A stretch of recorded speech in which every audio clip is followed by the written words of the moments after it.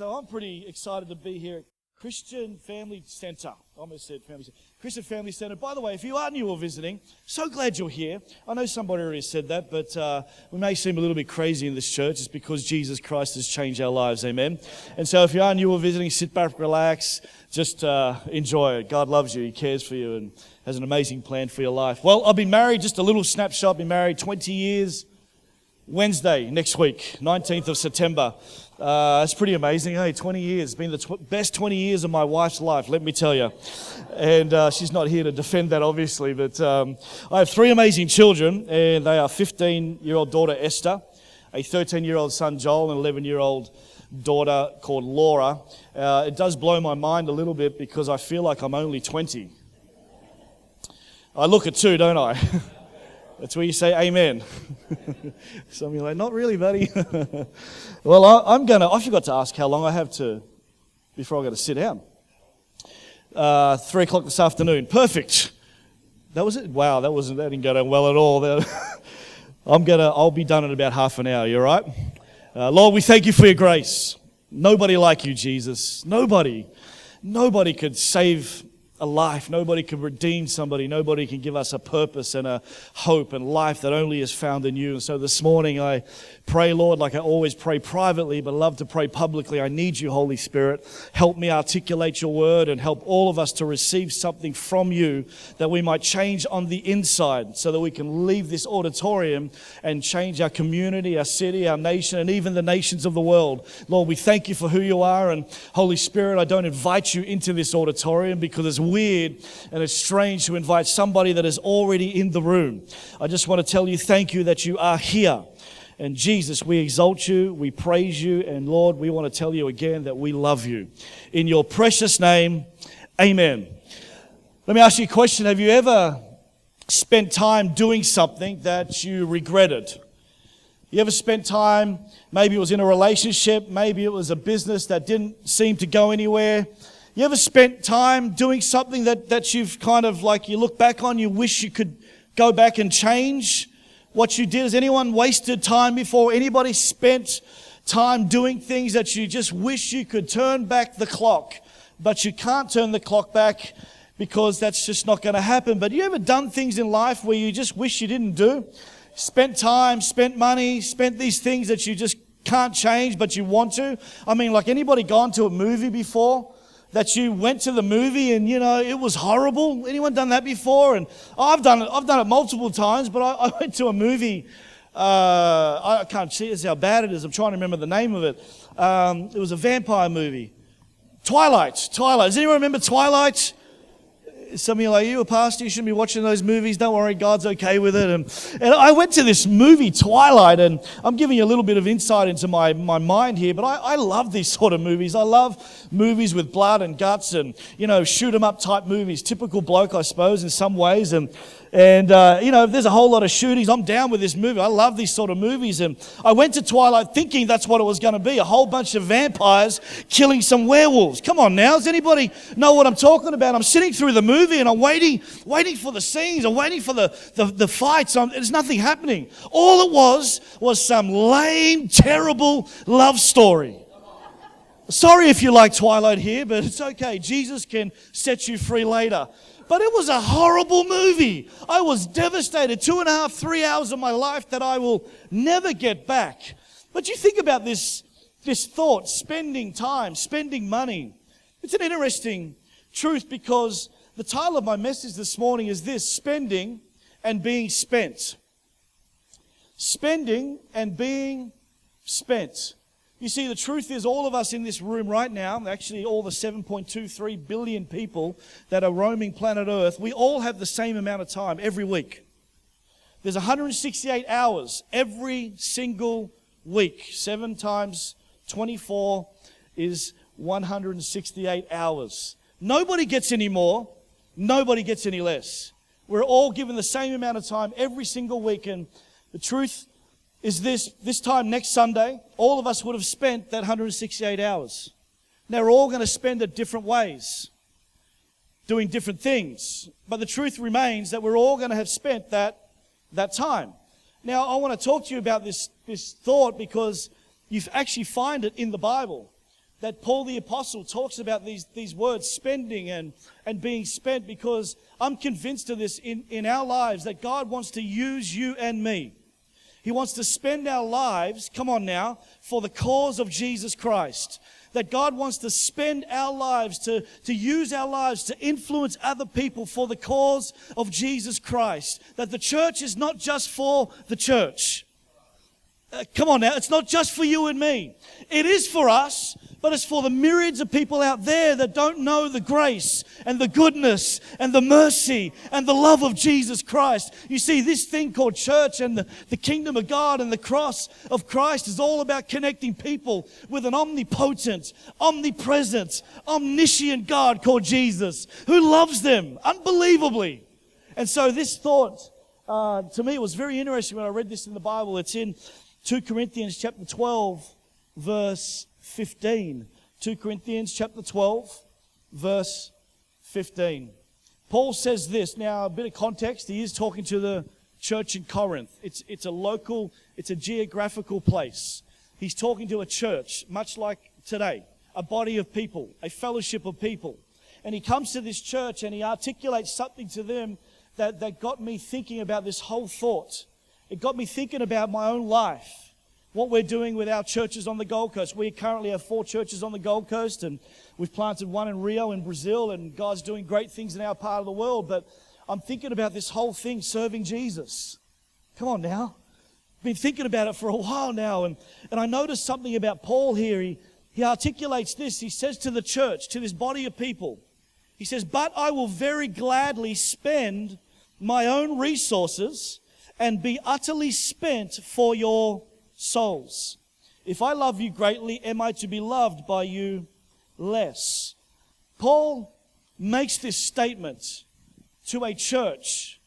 He says, "I will very gladly spend all of my resources, and I will be utterly spent for your souls."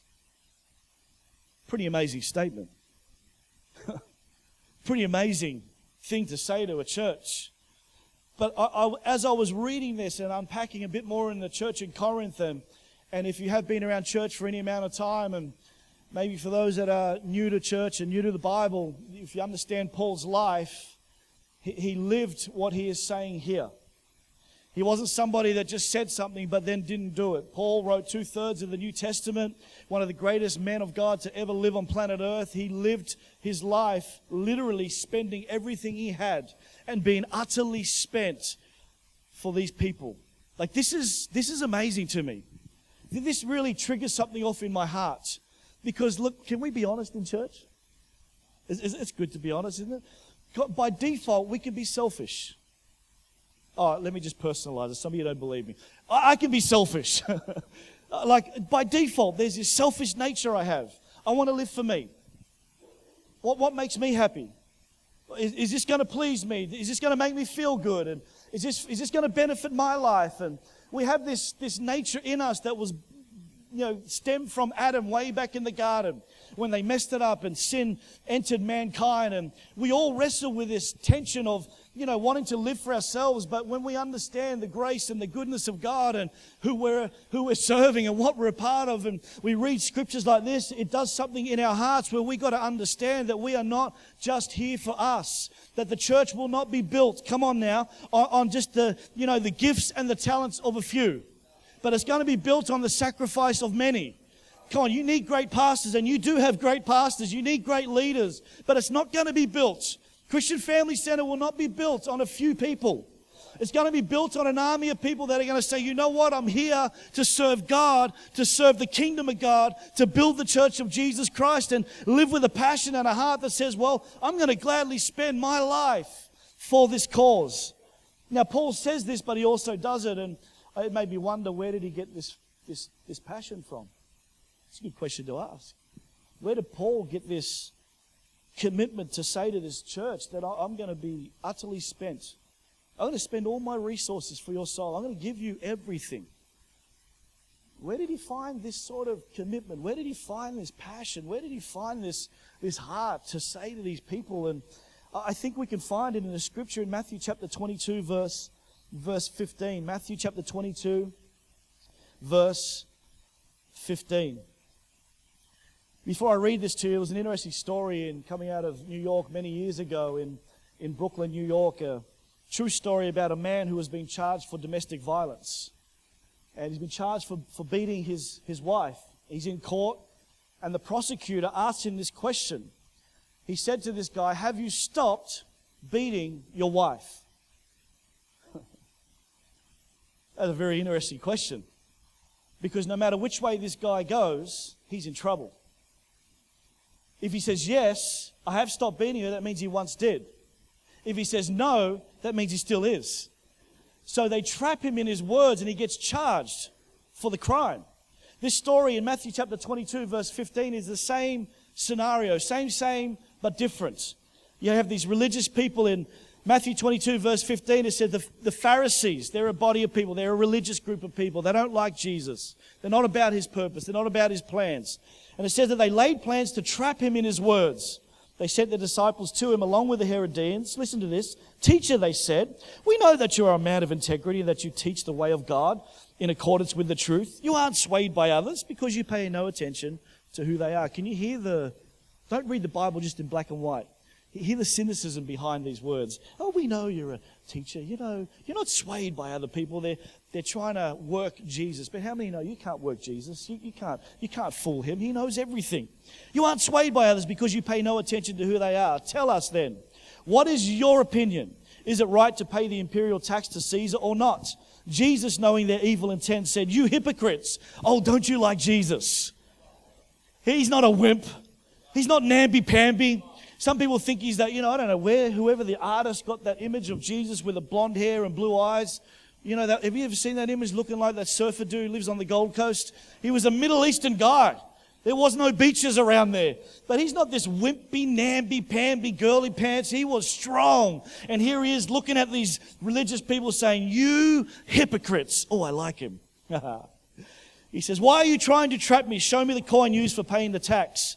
They bought him a denarii, and he asked them, "Whose image is this, and whose inscription?"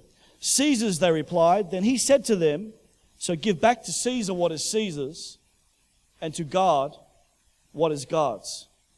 So Paul says to the church in Corinth, "I'm going to spend all my resources. I'm going to gladly do this. Not begrudging, I'm going to gladly spend all my resources. Actually, as a matter of fact, I'm going to be utterly spent for your souls." Now, when Paul says this and he lives it, I was asking the question of my own heart and thinking about his own life and thinking, how can he live like this? How can he say this? Because you don't know me that well. But let me just give you a little insight into my head. I want to live like Jesus did. I want to live like Paul did. I want to be somebody that will live for others. Amen. That will spend my life helping other people. Amen.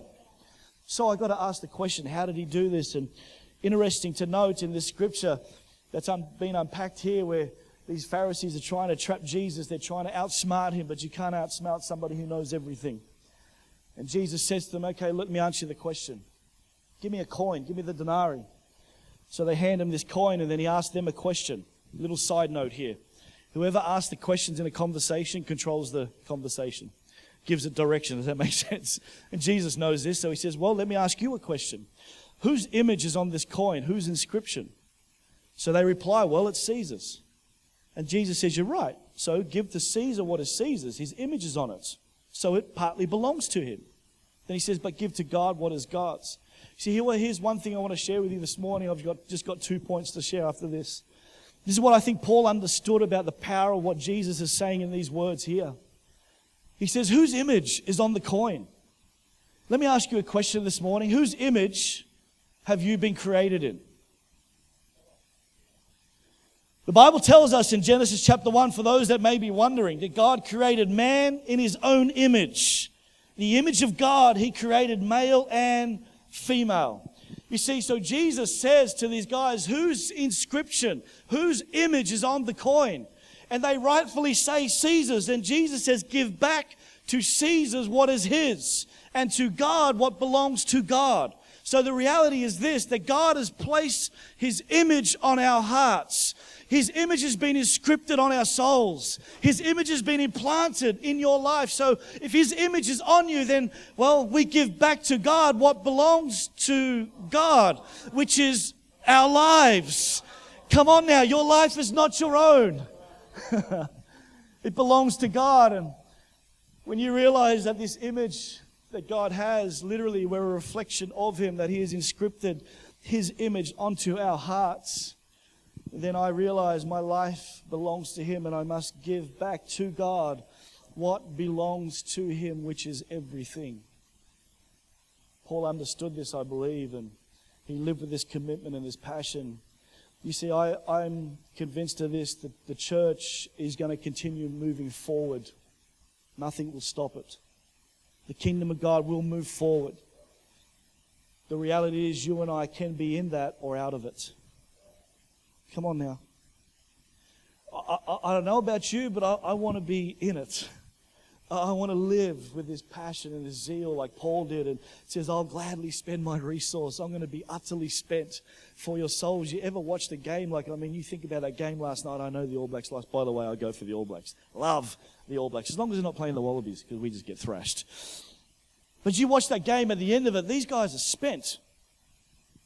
Come on, you ever seen a game that's gone into extra time? You watch them and at the end of the day, they're laid out on their back. And they're sucking the air in because they're utterly spent. All their energy, everything they have, they poured it out onto this field. I kind of want to live like that, building the church, building the kingdom of God. I want to live like that in my marriage and raising my children up. I want to live like that in life. Amen. I don't want to live boring and average and mundane and a mediocre life. I want to live a life that's full of zeal, full of passion, full of commitment to the cause of Christ. Why? Because, well, He placed His image all inside my heart. And when I realized that, He speaks of value. Do you know how valuable you are this morning?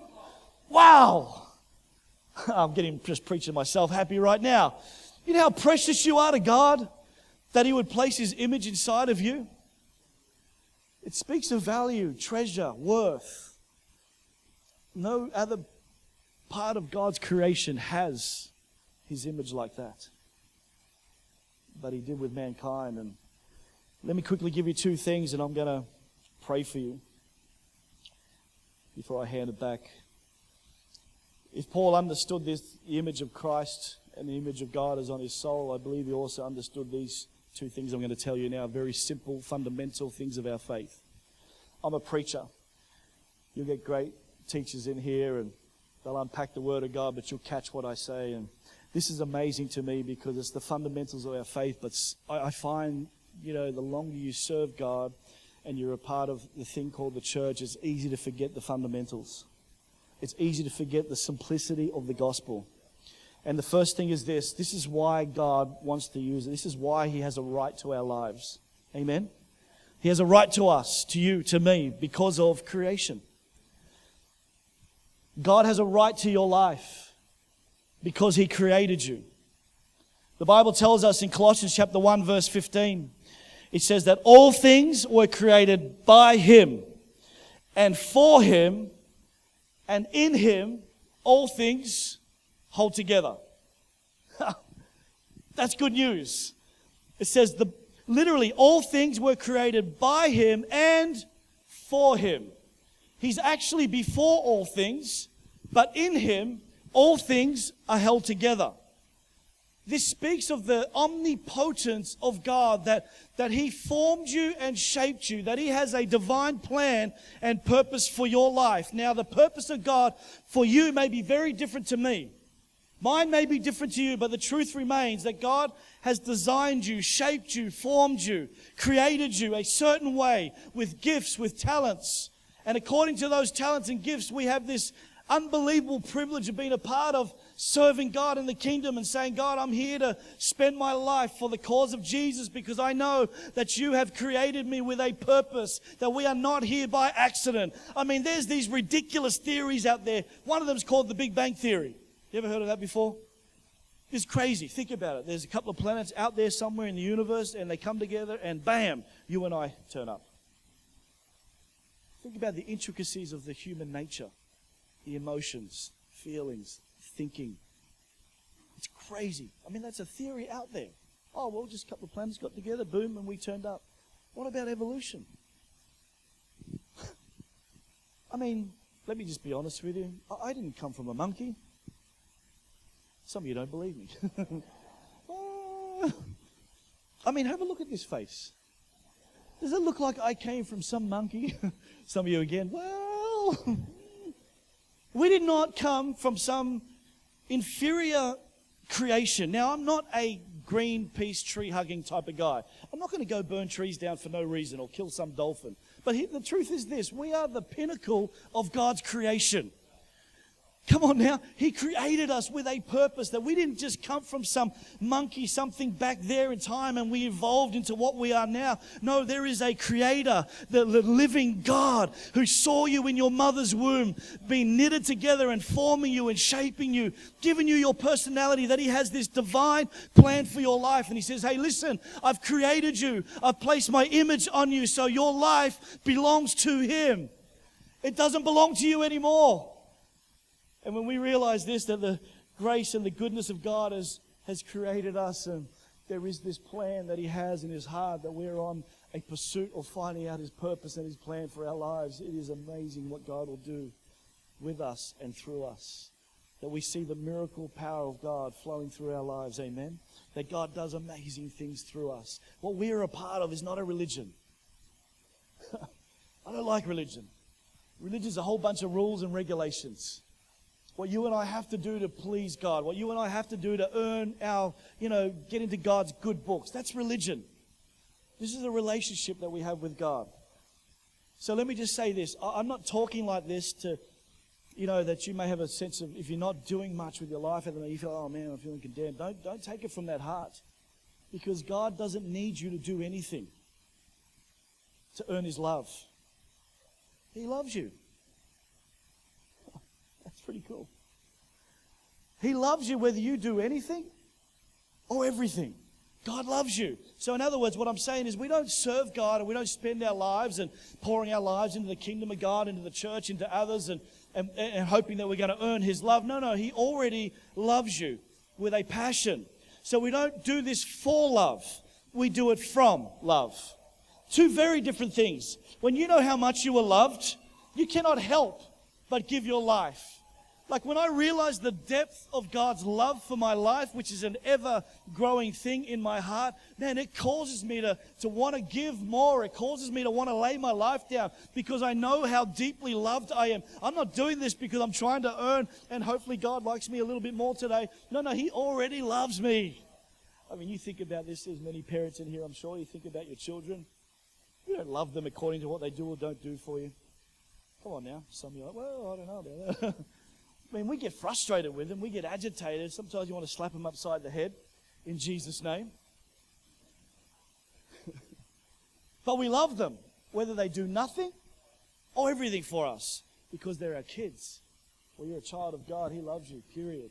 And God has created you with a purpose. And because of that creation, because there is a divine plan, because His hand has been intricately woven into your life, He has a right to our lives when it comes to God using us and spending our lives to build the church, to build the kingdom of God. Amen. The second thing is this. God has a right to us because of redemption. He has a right to us because of creation, but He has a right to us because of redemption. Ephesians chapter 1 verse 7 says this, in Him we have redemption through His blood, the forgiveness of sins in accordance with the riches of God's grace that He lavished on us with all wisdom and understanding. Let me read that again. This is Ephesians chapter 1, verse 7. In Him, in who? Not me, not Pastor Craig. In Him, we have redemption through His precious blood, through forgiveness of sins in accordance with the riches of God's grace that He lavished on us with all wisdom and all understanding. We have been redeemed.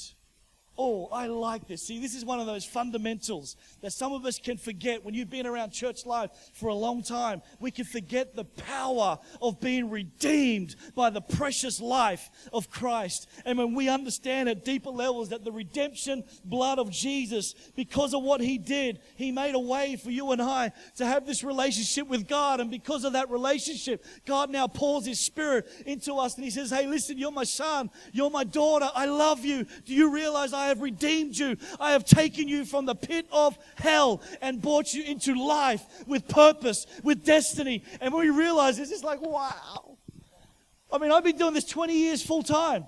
I tell you, I feel like I'm more passionate now than I have ever been in my life. And by the grace of God, I may be 99 before Jesus comes back. I'm praying I get to 100, but I've got to start changing my eating habits, let's be honest. But I'm going to believe till I get to 100. I'm going to be just as passionate. Still married to my wife as she's alive. Kids growing up. I want to give this everything. Do you know what I'm talking about this morning? Because I've been redeemed. There is no God. There is no God in all the earth that has the ability to redeem our lives, because He is the only true God. The Bible says it's because of Him we have this redemption. So let me ask you a few questions today. You know, how will you spend your time? You don't have to answer it out loud. Just think about it. Because Paul says, I'm going to be utterly spent.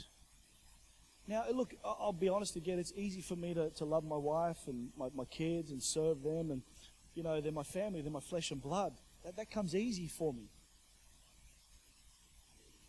But when it comes to others and people outside of my world, I'm going to need the revelation that God has created me with this purpose. That God has redeemed me. He's changed me forever.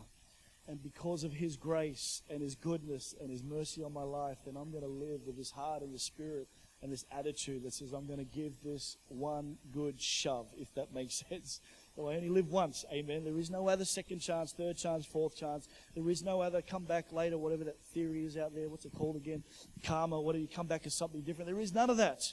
We have one shot right now on planet Earth. How will you spend your time? Praying, helping others, encouraging, uplifting, building people, building His church, building His kingdom. How are you going to spend your time? You have 168 hours every week. What are you going to do with that time? How will you spend it? I want to encourage you this morning, but I also want to challenge you. I don't know when I'll be back. You may not ever see me again. But I want to encourage your heart. You see, what we're a part of is a deeply, deeply spiritual thing, but it's also a very practical thing. And to see Christian Family Center move into all that it has for its future, it's going to need a bunch of people that says, man, I'm going to spend my life building this kingdom of God, building this church, seeing what God has in His mind, His heart, fulfilled in my life through the local church, amen? How will you spend your time, and how are you going to spend the gifts and the talents that God has given you?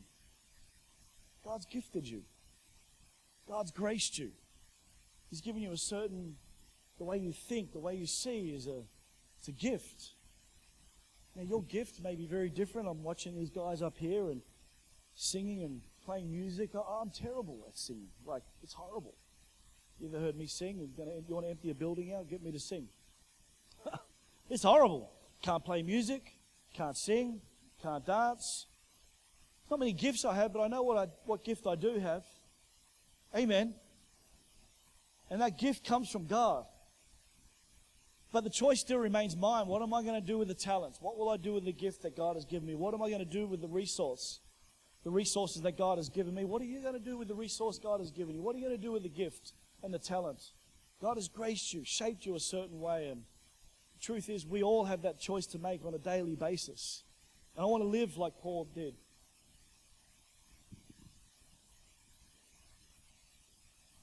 God's created you. And if I could have the team up, please, I want to pray for some people before I leave. God's redeemed your life. You see, when I think about redemption, it's an amazing thing when you recall and you start to really ponder where you would be without the grace of God.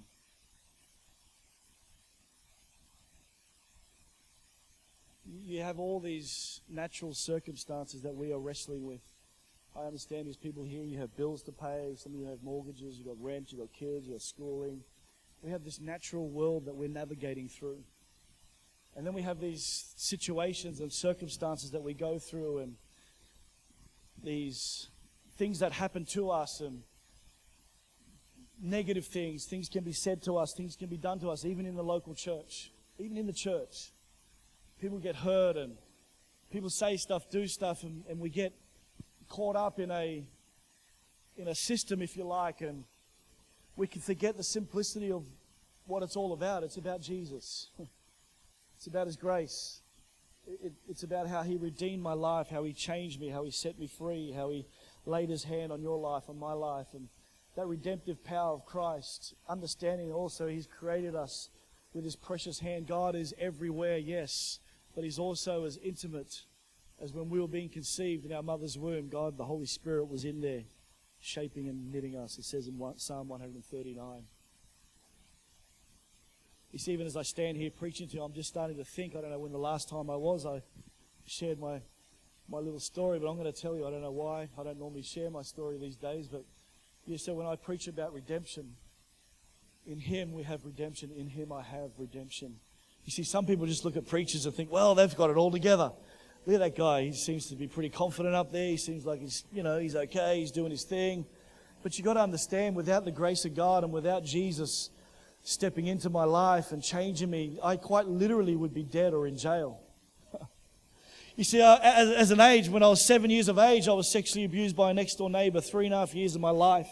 Went through all sorts of hell and horrendous things that no kid or person should ever have to deal with. But circumstances outside of my control, this stuff happened to me for 3.5 years, and I'm messed up on the inside, full of confusion, full of anger, full of resentment, bitter. I'm angry at my parents. I'm angry at school. I'm angry at the teachers. I'm just angry. I'm hurting. 10.5, I start smoking pot. I've got an 11-year-old daughter. I'm up 10.5, and I was smoking pot back then, and I'm thinking, man, this is my lot in life. This is it. I'm not going to give you all the gory stories, but suffice to say, from that age to 17 years of age before I met Jesus Christ, man, I was dancing hard for the devil. Full of anxiety, full of insecurity, full of fear, the fear of man, fear of what people may think about me. I mean, quite literally, I couldn't even stand around a conversation with 3 or 4 people because I was so intimidated. But then I gave my life to Christ, walked into a church in Sydney, Australia, and about 1,500 people in this auditorium. I was on the very top level. There was 3 levels, and I was on the very top row, very, very top level on the very back row, trying to hide from God. But you can't hide from somebody who's everywhere. But there I am in this church, and I'm longing for this thing that's going on in this auditorium. It was the presence of God, which I didn't know back then. And I'll never forget, they gave an altar call, and this lady came up and asked me, would I like to give my life to Jesus Christ? And I actually told her in not so nice words to leave me alone. And she left, but this thing was burning on the inside. I'll never forget, as I got off my seat and I walked 3 flights of stairs down to this altar call and stood there with a whole bunch of other people. And that was the moment that Christ came into my heart. A moment that God set me free. You see, I know what it is to be redeemed, because one day before, I mean, literally, when you think about the grace and the goodness of God, you see, I'm just, right now as I'm preaching, I'm like, man, this gets my blood pumping, because I know that God has redeemed me. You see, these days, I've been married 20 years, that's ridiculous. Have 3 amazing children, building a great church on the Gold Coast, get to do this sort of thing I'm doing today all over the world. This is insane. But this is the grace and the goodness of God, where you and I say, all right, my life is not my own. I understand you've created me, God. You have a purpose for my life. You have a cause for my life. Oh, Lord, I understand you have redeemed me. You've set me free. I no longer live with that insecurity or with that sense of fear or that sense of that self-worth. I live in the peace and the grace of God. And so, like Paul said, I'm going to be utterly spent. I'm going to spend all my resources. I don't know about you this morning, but I fly home tomorrow. I want to leave you a deposit of the Holy Spirit. You see, some of us in here now, you feel challenged. Good. You feel a sense of conviction. That's the Holy Spirit. It's a good thing. Your life is not your own. The image of God is scripted on your soul, been implanted on your heart. God's created you, and He has redeemed your life. So He has a right to us. Amen. And how will you spend your life? How will you spend your time? How are you going to spend your resource? Because God does amazing things in us. Let me tell you this last story. I was in Singapore last week, and I had this, finished preaching 3 services, and they took me out to lunch, as you do, and we were sitting in this restaurant, and to be honest with you, I was quite tired. Ministry, and can I just say this has something to do with what I'm going to say. Pray for your pastors, because it may look like an easy job, but it's tough. Ministry can be very grueling and grinding.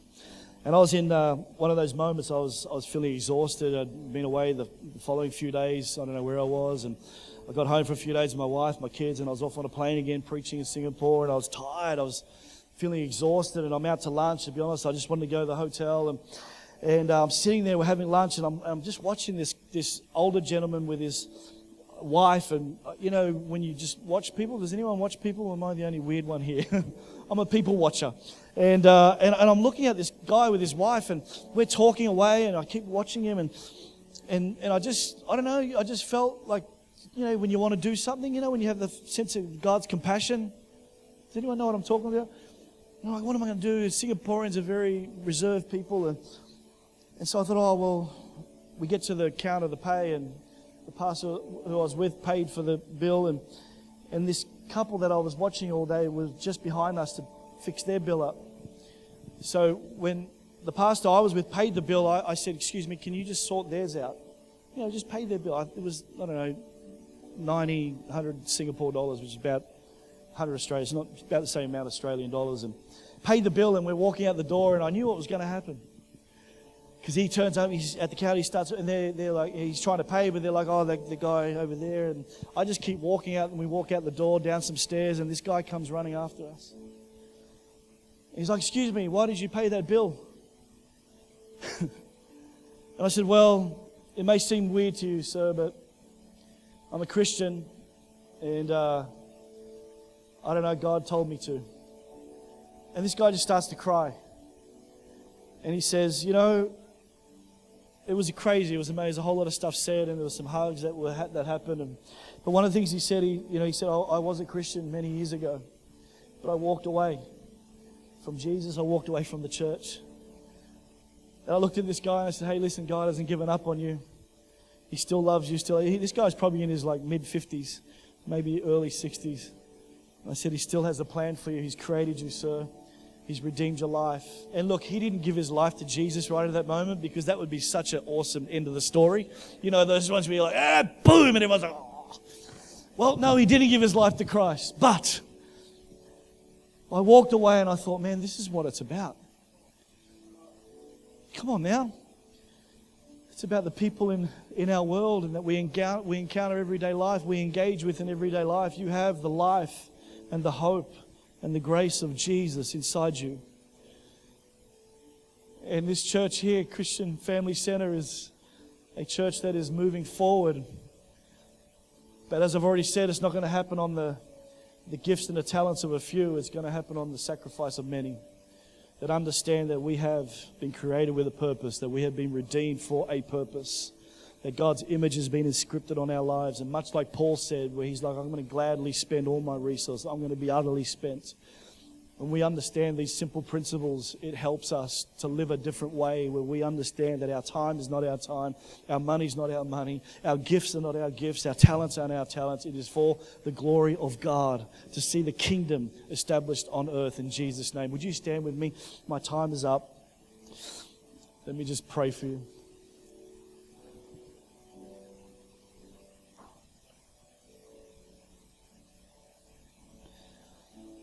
We serve an awesome God. This morning you may be here, and I just want to quickly pray for this group of people first, and then I'll move on real quick, and I'm almost done, but just stay with me. This morning you may be here and you've never given your life to Jesus Christ. You may have come with a family member, you may have come with a friend, you may literally have walked in off the street. I'm not sure how you came to be in church today, but I do know this, that God knows you, He cares for you, and He has this plan for your life. And you're here this morning and you want to give your life to Jesus for the first time. You want to make a commitment to Jesus Christ. Call out His name. The Bible says, whoever, that means you, that means me, whoever calls on the name of the Lord will be saved. Or maybe you're here this morning and you say, Dan, well, I once made that commitment, but my heart's turned to the right, it's turned to the left, and I feel the Holy Spirit challenging me. You know you need to get the spiritual condition of your heart right today. I want to ask you to respond in a moment as well, and to come back to your first love. Maybe the things of the world have distracted you, pulled you to the right, maybe to the left. I'm not sure what's happened, but you just say, you know it's you, your heart's beating faster, and you say, Dan, I want to get that right. I want to fall in love with Jesus again. And it maybe you're here today and you're in either of those categories. You've made a commitment to Christ before, or maybe you've never made this decision. Can I just tell you that God does love you with an unstoppable, unshakable love. And the gospel is basically this. It's so simple, the gospel of Christ. We have sinned. All of us have made mistakes. That sin separates us from God because He's holy, righteous, perfect. Sin and God do not go together. But He had a plan, and that was to send Jesus Christ to live on earth. 33 years He lived here, never made a mistake, never sinned, never dropped the ball, lived perfectly, holy. Gave His life on a cross. Nobody took it from Him. He gave it. He surrendered it. Because He was the way back to God. Because of His sacrifice on the cross. Because He gave His life for us. We now have a way to have this relationship with God. Simply by receiving Jesus. That's the gospel in a nutshell. Because God is not dead. Jesus rose 3 days later. And today lives in the hearts of millions and millions and millions of people all over the world.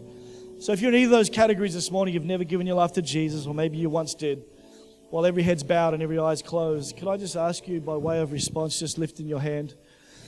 Just lift it this morning. Don't be afraid. Don't be shy. If that's you this morning, you know, that's me, Dan. I want to give my life to Christ for the first time. I want to make a recommitment to Jesus. Just quickly lift your hand this morning. There's some people here.